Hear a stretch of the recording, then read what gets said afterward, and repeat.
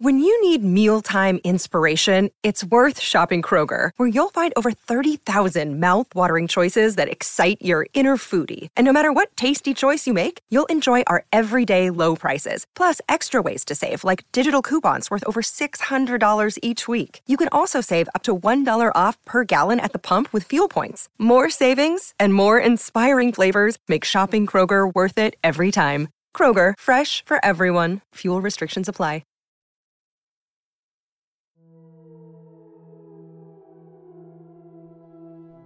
In my experience, when one is tired, one tends to see differently than when one is awake. For example, children see things in the dark which are not there.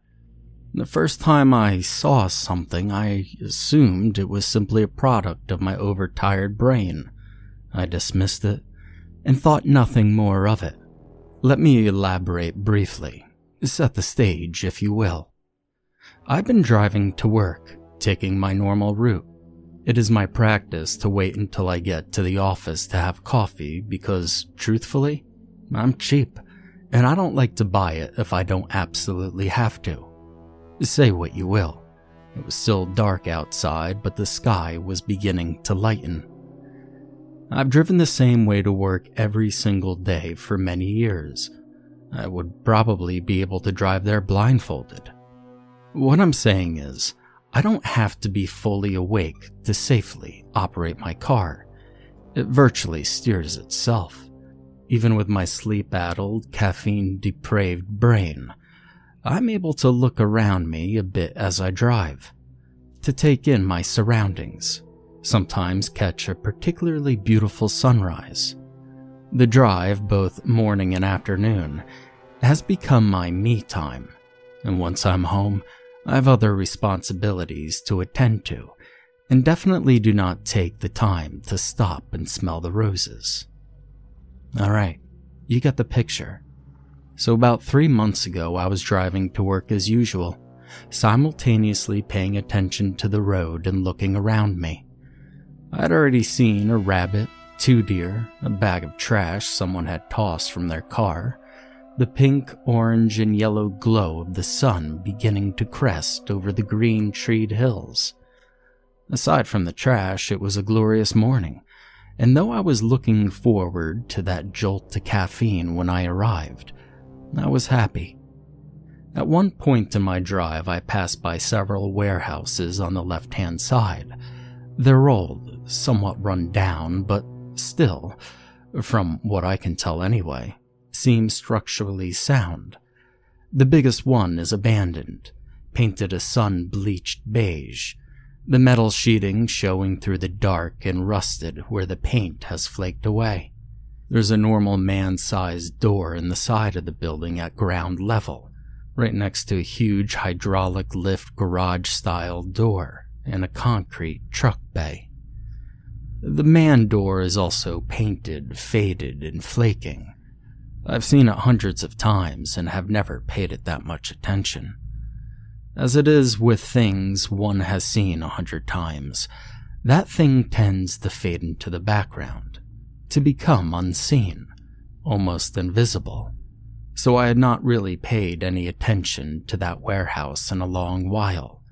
Therefore, the first day I saw it, I thought it was just a trick of my eyes. Movement by the man door. Just a quick glance, nothing I could catch or identify as my car passed by, but movement nonetheless.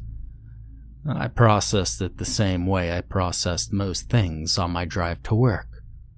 And then I was past it, focused on other things. Several days later, I saw it again. I'd forgotten about it altogether, actually, so when I caught the glimpse of movement out of the corner of my eye, I thought, that's twice I've seen the same thing. I wonder if someone is occupying the place now. But again, it wasn't enough for me to stop and investigate.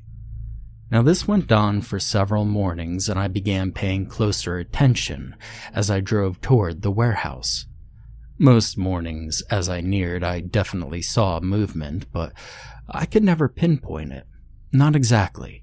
Until one morning, about 2 weeks later, I was absolutely certain of the movement.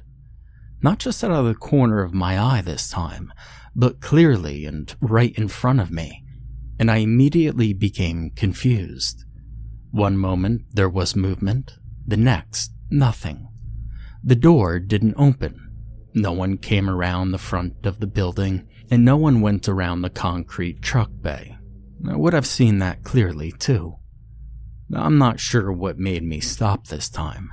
To this day, I can't figure it out. I stopped my little silver car in the middle of the road, threw it into reverse, and backed up into the gravel parking area next to the warehouse. That early in the morning, I wasn't worried about running into anyone else on the road.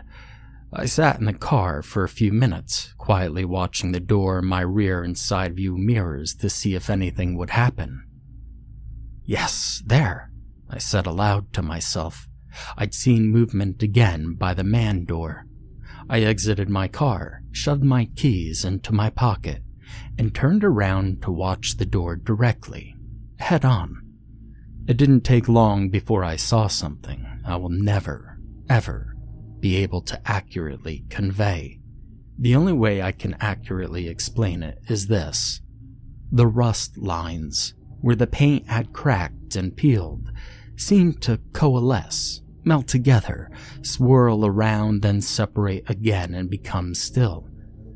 It was the exact movement I'd seen. But now, as I watched, I was more confused than ever, and more curious than ever. You know the saying, curiosity killed the cat? Well, yeah, I'm that sucker. With little to no difficulty, I ignored the internal alarm blaring in my head, yelling at me to get back on the road or I would be late for work. I ignored the clearly posted no trespassing sign on the front of the building. I ignored the strong flight response which arose in me. I ignored all these things because, to my mind, I could not be seeing what I thought I was seeing, and there had to be a rational explanation for it. I would figure out what was going on. I walked with purpose to the door, fully intent upon opening it and finding out what was going on inside of that warehouse. I reached for the knob. My fingers touched the rusted and dented metal. Suddenly, and not gently, I was sucked through what I can only call a vortex. I thought I must be inside the warehouse, but when I recovered from the head-spinning, nausea-inducing trip, I looked around me. To say I was surprised would be the understatement of the century. I was in a forest. Everywhere around me were trees, dark and glistening with the dappled morning light, the scent of evergreen and moist, rotting vegetation heavy in the air. Looking up, I could barely see the tops of the trees. The girth of the trunks around me was beyond imagination. I'd never seen anything like them before, not even when I went to the Sequoia National Park as a kid. Abruptly, I remembered what had just happened and spun around to find the warehouse door. I needed to leave to get to work, but the door was simply not there. I had absolutely no idea what had happened, how I'd gotten there, or even where there was. I remembered the swirling door, the electric jolt on my fingertips as I touched the knob, and then nothing until I became aware of my surroundings in the forest. I assume it was instant, but was it? Now, I suppose I should have been frightened. I suppose I should have started hollering, trying to figure out if anyone was nearby who could help me understand. But I was not afraid, and the more I thought about what had happened, how I'd been sucked through a vortex to wherever I was, the less I actually remembered. It was fading quickly. I stood exactly where I was, still and silent, listening to the sounds around me. Quiet breezes rustling the boughs above me, birds twittering and flitting through the trees, insects buzzing, small creatures scuttling on the forest floor. It was so beautiful, and I was overwhelmed by it all. To myself, I thought, if ever I were to choose to live somewhere else, I would live here. "That's very good to hear," said a low, gravelly voice. Now I did startle. I looked frantically around me, trying to find the source of the voice. My eyes aligned upon a huge tree stump about 15 feet in front of me, and as I watched, a creature simply materialized from the wood. It was about 4 feet tall, skin which looked to be made of the same wood from which it came. Brown hair, if you could call it that, made from twigs and sticks and other forest debris. Large black eyes which glittered like beetles, and a mouth full of rows and rows of the sharpest teeth I'd ever seen. Not even the sharks I'd seen on television could rival these chompers. The creature grinned unnaturally at me, and my heart leapt into my throat. This thing, whatever it was a predator. I didn't have to ask questions to know that.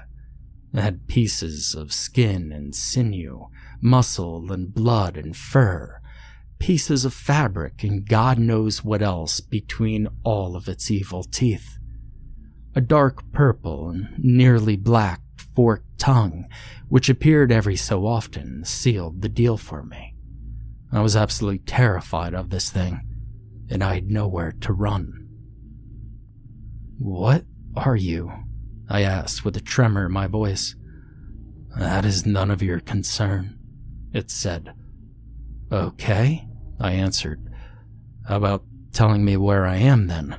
I asked as politely as possible. I really did not want to offend it. "You're in my home," it said. Great. It was going to be cryptic with me. "And where's your home?" "My home is here," it answered. "You're in my home." "Yes, well, we've established that," I said. "How did I get here?" "The goddess brought you here," it answered. "Oh, okay, just wonderful." "Why?" I asked. I was not looking forward to the answer. "You are here to make things right," it explained. "Right? How are things wrong?" I asked it. "That is none of your concern," it said again. Wonderful. I was to be told nothing. I opened my mouth to ask another question, but I was seized from behind. My mouth was covered by spindly stick-like fingers, my arms were swiftly restrained behind my back, and my legs were put in iron shackles, ankle linked to ankle, with barely 6 inches in between.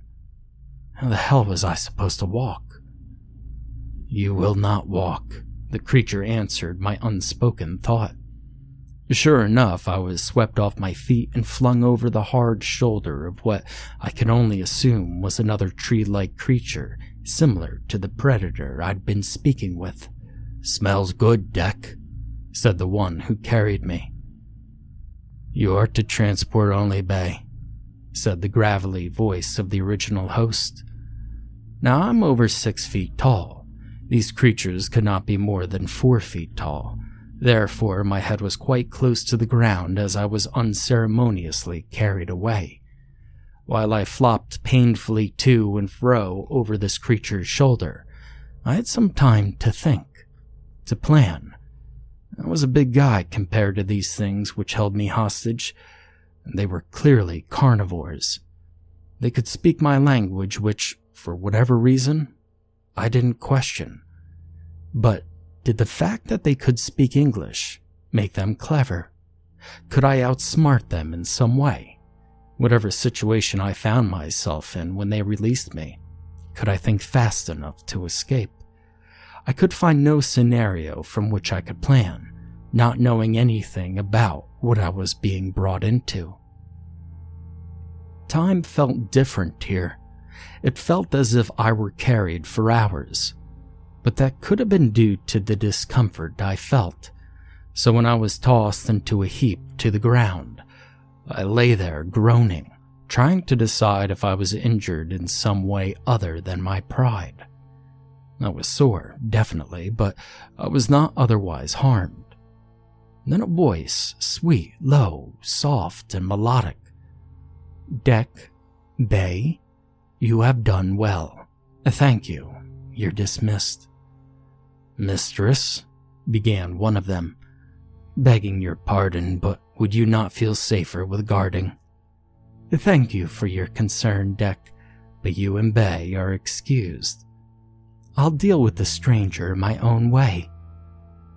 "Yes, mistress," Deck said. From my position on the ground, I could see both Deck and Bay. Oh, how awful they both seemed, retreating from mistress in a subservient manner, bowing deeply, looking down at the ground, walking backwards. I could see saliva drooling from their teeth, dripping to the ground in long strings. I kept my head turned away from mistress. I didn't want to see the creature that lovely voice belonged to. I knew I would not be able to reconcile the voice with its owner, and to my mind, only something supremely beautiful should speak with that voice.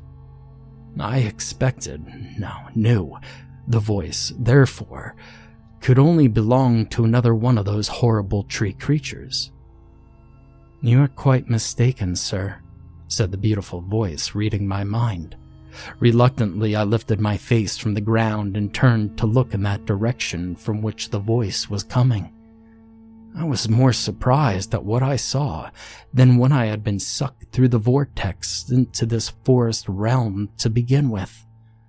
And there, standing before me, was a radiant, beautiful woman. She was dressed in clothing which seemed to be stitched together from the fabric of the forest itself. Furs, leaves, grasses, sticks, all woven together to create a dress which seemed to rise up from the forest floor, to cover her from toes to shoulders. Her hair was as red as any sunset I'd ever seen, and her eyes glittered the deep green of the trees around her. Her skin was the whitest of porcelain. She was absolutely breathtaking. I tried to stand and failed due to my restraints. My head was telling me I was in the presence of a godlike power, and so I felt it was only right and respectful to kneel, pay homage to this woman. The urge to bow down to her was irresistible. "Please, do not struggle. You're in no danger here," she said. "I'm Gaia, mother of all creation. Every leaf, tree, creature, and rock you see belong to me. They're of my body. My dryad hunters were right to bring you to me. I need your help, stranger." She snapped her fingers and my restraints instantly fell off. I rose to my knees, bowed my head, and without thinking it through in any way, I responded, "I'll help you, whatever it is." Now at the time, I meant it. I truly wanted to do whatever I could to help this lady. My own life forgotten. Work, morning drives, coffee, daily life. All of it forgotten. I was completely and totally her servant. And she knew it. "Yes, I need your help and I am grateful to receive it from you willingly," she said. "Please, rise and come with me." I stood, and with eager, almost reverent and worshipful movements, fell into step beside her. I was virtually panting with the want to assist this woman. Being in her presence was more forceful than anything I'd ever felt before. I would quite literally lay down my life for her. In a matter of moments, I'd gone from being concerned about my daily drudgery to willingly following this goddess into the unknown of her forest. I had not one care for anything I'd left behind. She floated along the forest floor, Instead of walking, her dress seemed to change as the terrain changed, moving her forward fluidly, propelling her without her having to put one foot on the ground. Meanwhile, I was having to jog to keep up, my ungainly, graceless, hulking body tripping over roots and rocks just to keep up with her. Now, of course, I probably would have fared better had I been watching the ground rather than watching her, but it was impossible. I could not look away. She had me so completely captivated. Was it love at first sight? Love? Yet not love. Worship? They were the same. They were different. Well, I didn't even care. After what felt like an eternity, we finally came to a clearing in the dense forest, a nearly perfect circle surrounded by trees even larger than the ones I'd seen when I'd first arrived here through the vortex. They were incomprehensible, and everywhere I looked, creatures moved here and there, up and down the trees, busy working.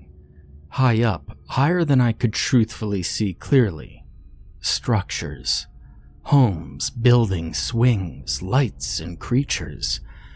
I had a vague impression of Ewoks living on the forest moon of Endor, but on a much greater scale. Gaia entered the clearing. All activity stopped, and each creature, every single one, knelt and worshipped her.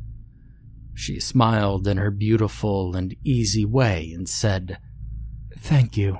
You may resume your work," and then, with a wave of her hand, bade me to follow her, and I eagerly complied. On the far side of the clearing, a large and organic structure rose from the forest floor. It, too, was made from sticks, leaves, rocks, and other natural materials. It was to this building we went and entered. Inside it was dark, very dark, and the structure seemed to be soundproof too, because I could no longer hear the sounds of the forest or the noise from the workers above. I could barely hear her moving around within the same room. It was an odd juxtaposition between what I thought I should hear and what I actually could. Without action by her, a fire burst forth within the hearth. Candles lighted around the room, illuminating the expected continuation of organic decor. Wooden tables and chairs, feathers, soft grasses, and pine needles woven together to form a cover for her bed. Small creatures, mice, birds, scurried here and there as if they too were working for her and on urgent errands. "They are," she said. "Everyone here serves me in some form or another, and so shall you too serve me. What is your name, stranger?" I could barely remember. It was some moments' hesitation before I was able to say, "Blake. My name is Blake." "Blake, thank you. Please have a seat." She indicated a long stool on one side of a carved wooden table. "Would you like some nettle tea?" Sure," I stuttered. "I mean, yes, please." I was loath to refuse her anything. Even the offer of tea I didn't really want. I couldn't stop watching her. Every move was grace upon itself. She busied herself over the fire, heating water in a huge black iron kettle. She removed a glass jar from the mantel and shook out what I assume were nettles into two rudely carved but oddly striking wooden cups. She added a pinch of this, a pinch of that, and when she was finished, she poured the steaming water over the whole with a practiced flourish. "There," she said, seating herself prettily on a stool across from me and sliding a cup in my direction. "Please drink. It'll settle your nerves." The tea was hot and it scalded my tongue, but I sat quietly sipping and taking in my surroundings. I felt as if I had fallen into a Hollywood movie. The colors were so fantastic, and the items around me were so absorbing. I was actually startled when she spoke again. "I have told you I need your help, Blake, and you had said you are willing to give it. Are you still willing?" she asked. "Yes," I said, almost dribbling tea down the front of my shirt in my haste to answer her. "Good. Tonight you will stay here, and tomorrow I will tell you how you can help me." "Okay," I said stupidly. Now I don't know if it was the tea or her presence, but at that exact moment, I would have done anything for her. She didn't say anything else for the remainder of the day. We sat in what felt like companionable silence for several hours until finally, far after the sun had set beyond the far hills, she arose and again beckoned me to follow. She stooped down and lifted the latch of a door hidden among the floorboards. I would never have noticed it if she had not opened it. No words were exchanged, but with a glance, I knew I was meant to descend behind her as she disappeared into the darkness below. I was absolutely and totally unafraid now. I'd nearly forgotten about my fear of her dryad hunters by this time. My trust in her was so complete, my faith was so immediately installed that everything else, my true life and everyone, everything in it, seemed a hazy, distant dream. Below the floor, the stone stairs were well worn. A slight curve on each step showed how many times these steps had been traversed. I understood without being told how ancient this passage was, and felt privileged at being allowed in. This place seemed sacred somehow. As we descended further, it became cooler, darker, and harder to navigate, but never once did I reach out to her for help or complain about not being able to see. I simply trusted her and followed. I could hear her footsteps swift and sure upon the steps, and simply followed the sound. I understood now how the blind could lead the blind. Sound was an underrated sense. Finally, after many minutes, we reached the bottom. She suddenly held the lighted torch in her hand, and I never even bothered to wonder where it came from, or how she lighted it. We traversed a long corridor carved entirely out of stone. Except for the torchlight, it was utterly dark. The walls and floor were wet. Water dripped out of the cracks in the walls from somewhere deep within. I could hear it trickling. I could smell the coolness, the dampness. And by torchlight, I could see small patches of dark mosses and pale lichen growing on the walls. I was truly in a fairy tale world. And suddenly, she stopped. We'd reached the end of the long corridor. A wall of rock stood solidly in front of us, and to our right was a heavy wooden door.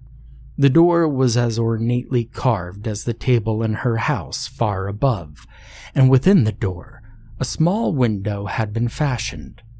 3 large iron bars spanned the window top to bottom. "You will stay here tonight," she said. I was devastated. I thought I'd be staying with her. The idea of her leaving me alone down here in the dark practically broke my heart. And with a wave of her hand, the iron latch snapped open and the door swung wide to reveal a small room of the same stone walls and floor as the corridor in which we stood. There was a mattress in the corner and a pot in another, and other than those items, the room was totally bare. No windows, no light, and suddenly I was afraid again. "Please don't leave me down here," I begged her. "Please let me stay upstairs with you." If I had been in my right mind, I would have been appalled at the desperation I heard in my own voice, the childish whine. "But you will be perfectly safe here. Above you may not be so. It is far more important that you come to no harm whilst you're with me. Trust me, Blake." Her words provided little relief of my fear, but I acquiesced and entered the dark, dank room. I went over to the mat in the corner and I sat down dutifully, finding it surprisingly comfortable and fresh. It did not smell nor feel as I expected. "I will return for you at dawn," she said, and with those words, the door shut tightly, and I watched through the barred window as the torchlight faded. Now, that night was both terrible and wondrous. As I settled myself onto the mat and covered myself with the blanket I didn't initially realize was there, I lay in the deep silence and tried to make sense of things. But my mind was so muddled. In her presence, I was perfectly at ease, perfectly ready to do whatever she asked, no matter the consequences. But outside of her influence, I began to remember things. I began to remember how I arrived here and what I'd left behind. I thought of the creatures who brought me to her and reaffirmed my fear of them.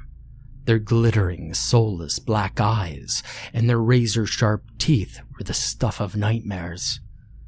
And I couldn't get comfortable, though I was on a soft mat with a warm blanket.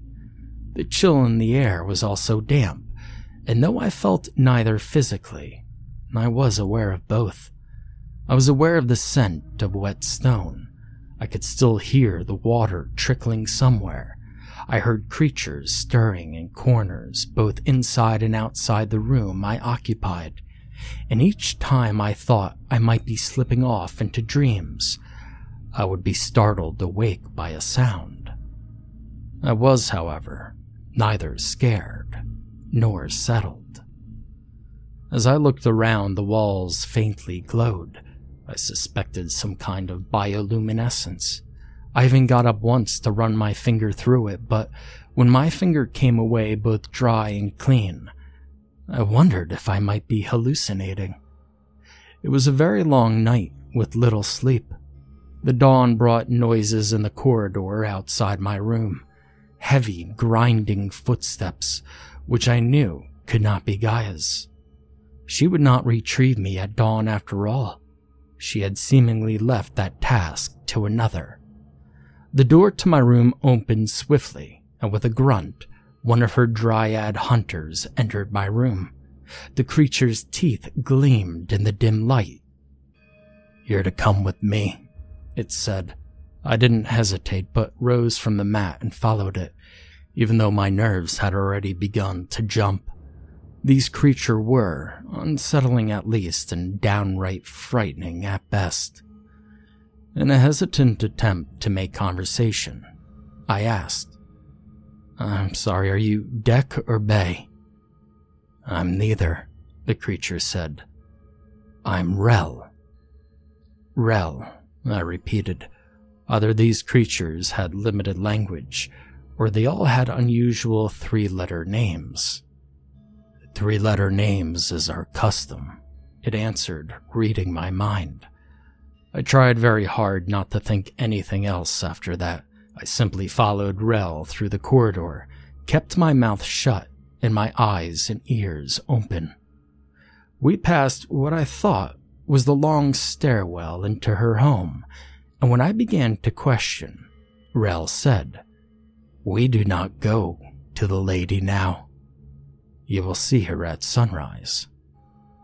Oh. I continued to maintain what I hoped was radio silence in my head until we reached another long flight of stairs going virtually straight up the side of a sheer stone wall. I cannot see the top from our vantage point at the bottom, but with torch in hand, Rel began to climb, and I had no choice but to follow. Stairs were built into the rock face, so one side was nothing but more rock, and the other side, should one slip, was a fall to one's death. I'd never had a particular fear of heights, but this was dizzying, made all the worse by the fact that I could only see a step or two in front of me by torchlight, and Rel's tree-like feet continually moving upward. I tried to stay as close to the wall side of the narrow steps as I could. My heart remained in my throat until, after what seemed like an eternity, we emerged through a door and stepped out into the large clearing I'd seen the day before. It was pre-dawn. The light, what I could see of it through the tops of the dense trees, was still barely gray overhead. The air smelled sweet and refreshing after the dank underground room and long corridors. Ahead of me, in the center of the clearing, a large structure had been erected overnight, though from where I stood, it was hard to tell what it was exactly. It looked like a large X, dozens of feet tall and half as wide.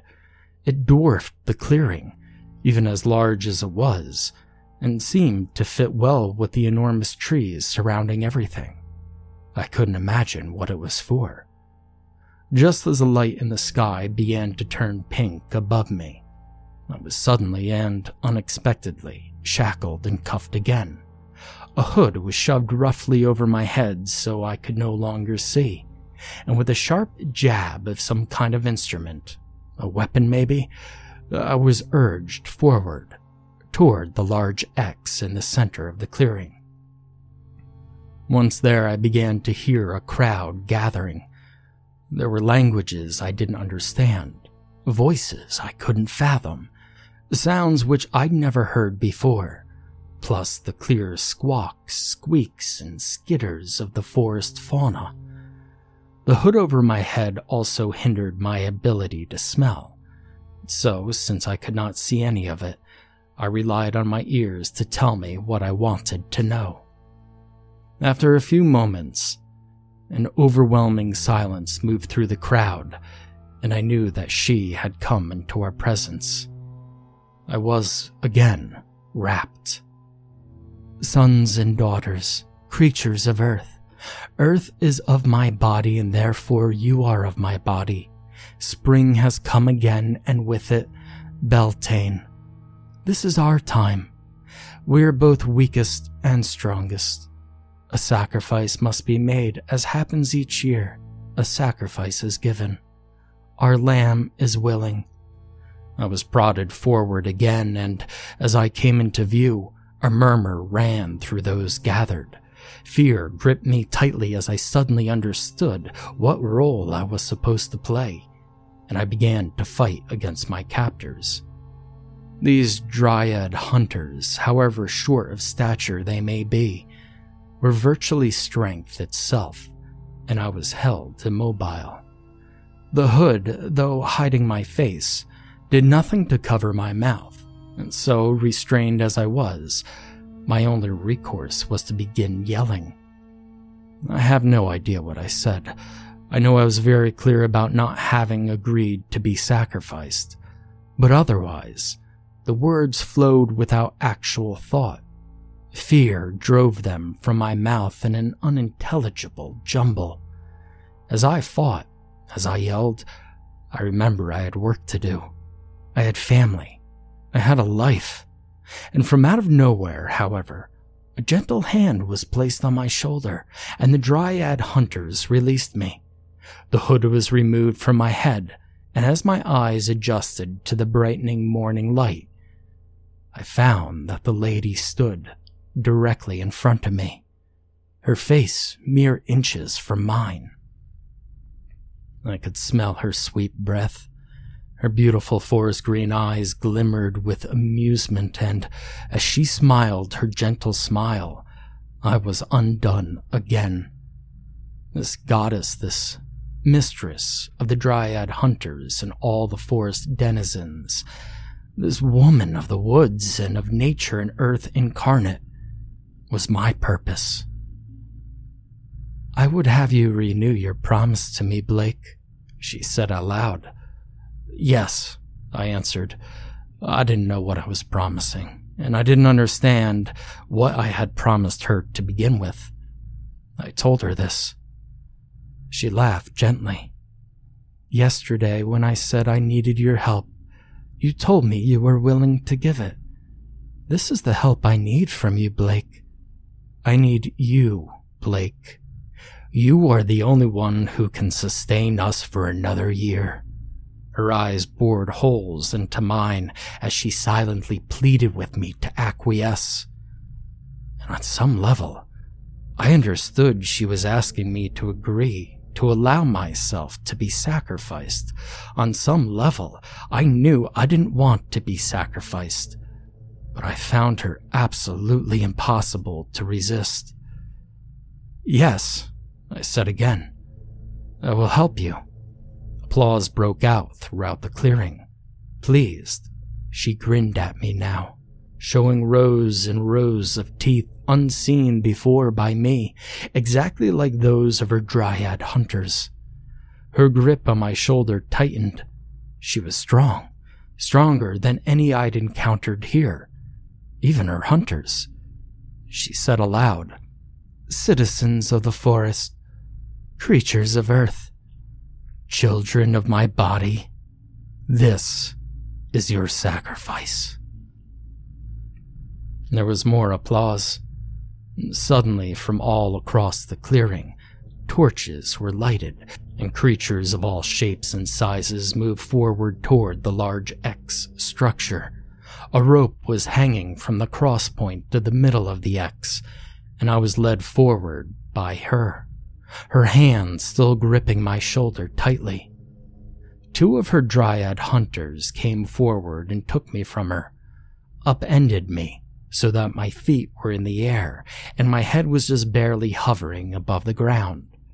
The rope was lowered and attached to my feet, securing my ankles together tightly. And then I was hauled up off the ground to hang 15 feet in the air. She yelled, "Please place your offerings." And one by one, every creature came forward with some kind of offering.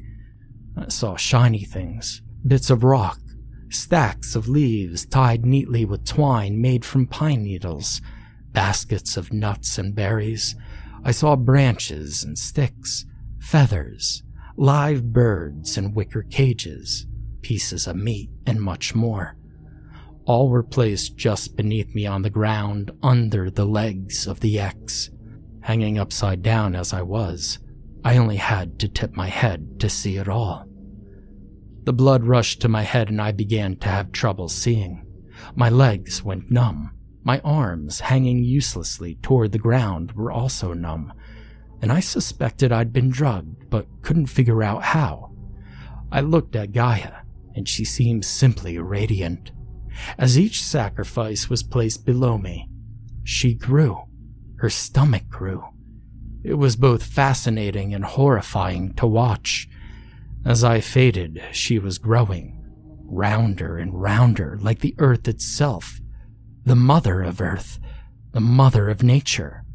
Her face changed over and over again, from the appealing, beautiful, irresistible woman I followed and worshipped for a short and intense 24 hours, to the horrible, toothy faces of the dryads, to the fur-covered faces of creatures I'd never seen before.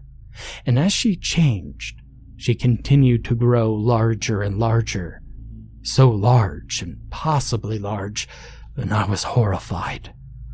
Suddenly, she cried out. She fell to her knees and yelled in a voice not her own, "Light the fire! Send up the sacrifice!" And the last thing I remember before the flames overtook me was watching her morph back into that beautiful woman form and give birth to a giant ball of moving light. There, in the clearing, in front of witnesses, she bared all to birth another creature into the world.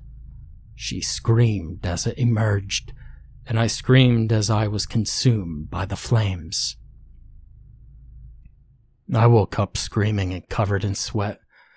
The sheets were tangled around my ankles and I was hanging half off the bed, head near the floor. My heart was beating so hard, I suspected it could be heard throughout the entire house. My breathing, haggard. "Blake, Blake, honey, wake up. I started flailing, trying to fight off the hands that gripped my shoulders, accidentally striking my wife. She struck back, saying, "Wake up, Blake, you're having another nightmare." It was then that I realized I was still in my room. I'd never been in a forest. I'd never met that beautiful, radiant lady. I'd never been sacrificed. It took a while for me to calm down, but when I was finally able to settle, I told my wife about the dream. She laughed and said, "You mean to tell me you had an affair with Mother Earth?" "Oh, well, not exactly," I said, though she was right. When I said it aloud, it did sound absolutely ridiculous. Later that morning, as I was on my way to work, I was thinking about the dream. Though it was fading quickly, the feelings of both supreme love and absolute terror stayed with me. I was edgy. I knew I had a lot of work to do that day, and I tried to convince myself to focus. I was unnaturally distracted as I drove by the warehouse, but nevertheless, I still saw movement by the main door of that faded beige warehouse. I immediately threw the car into reverse, and from that day on, I went another way to work.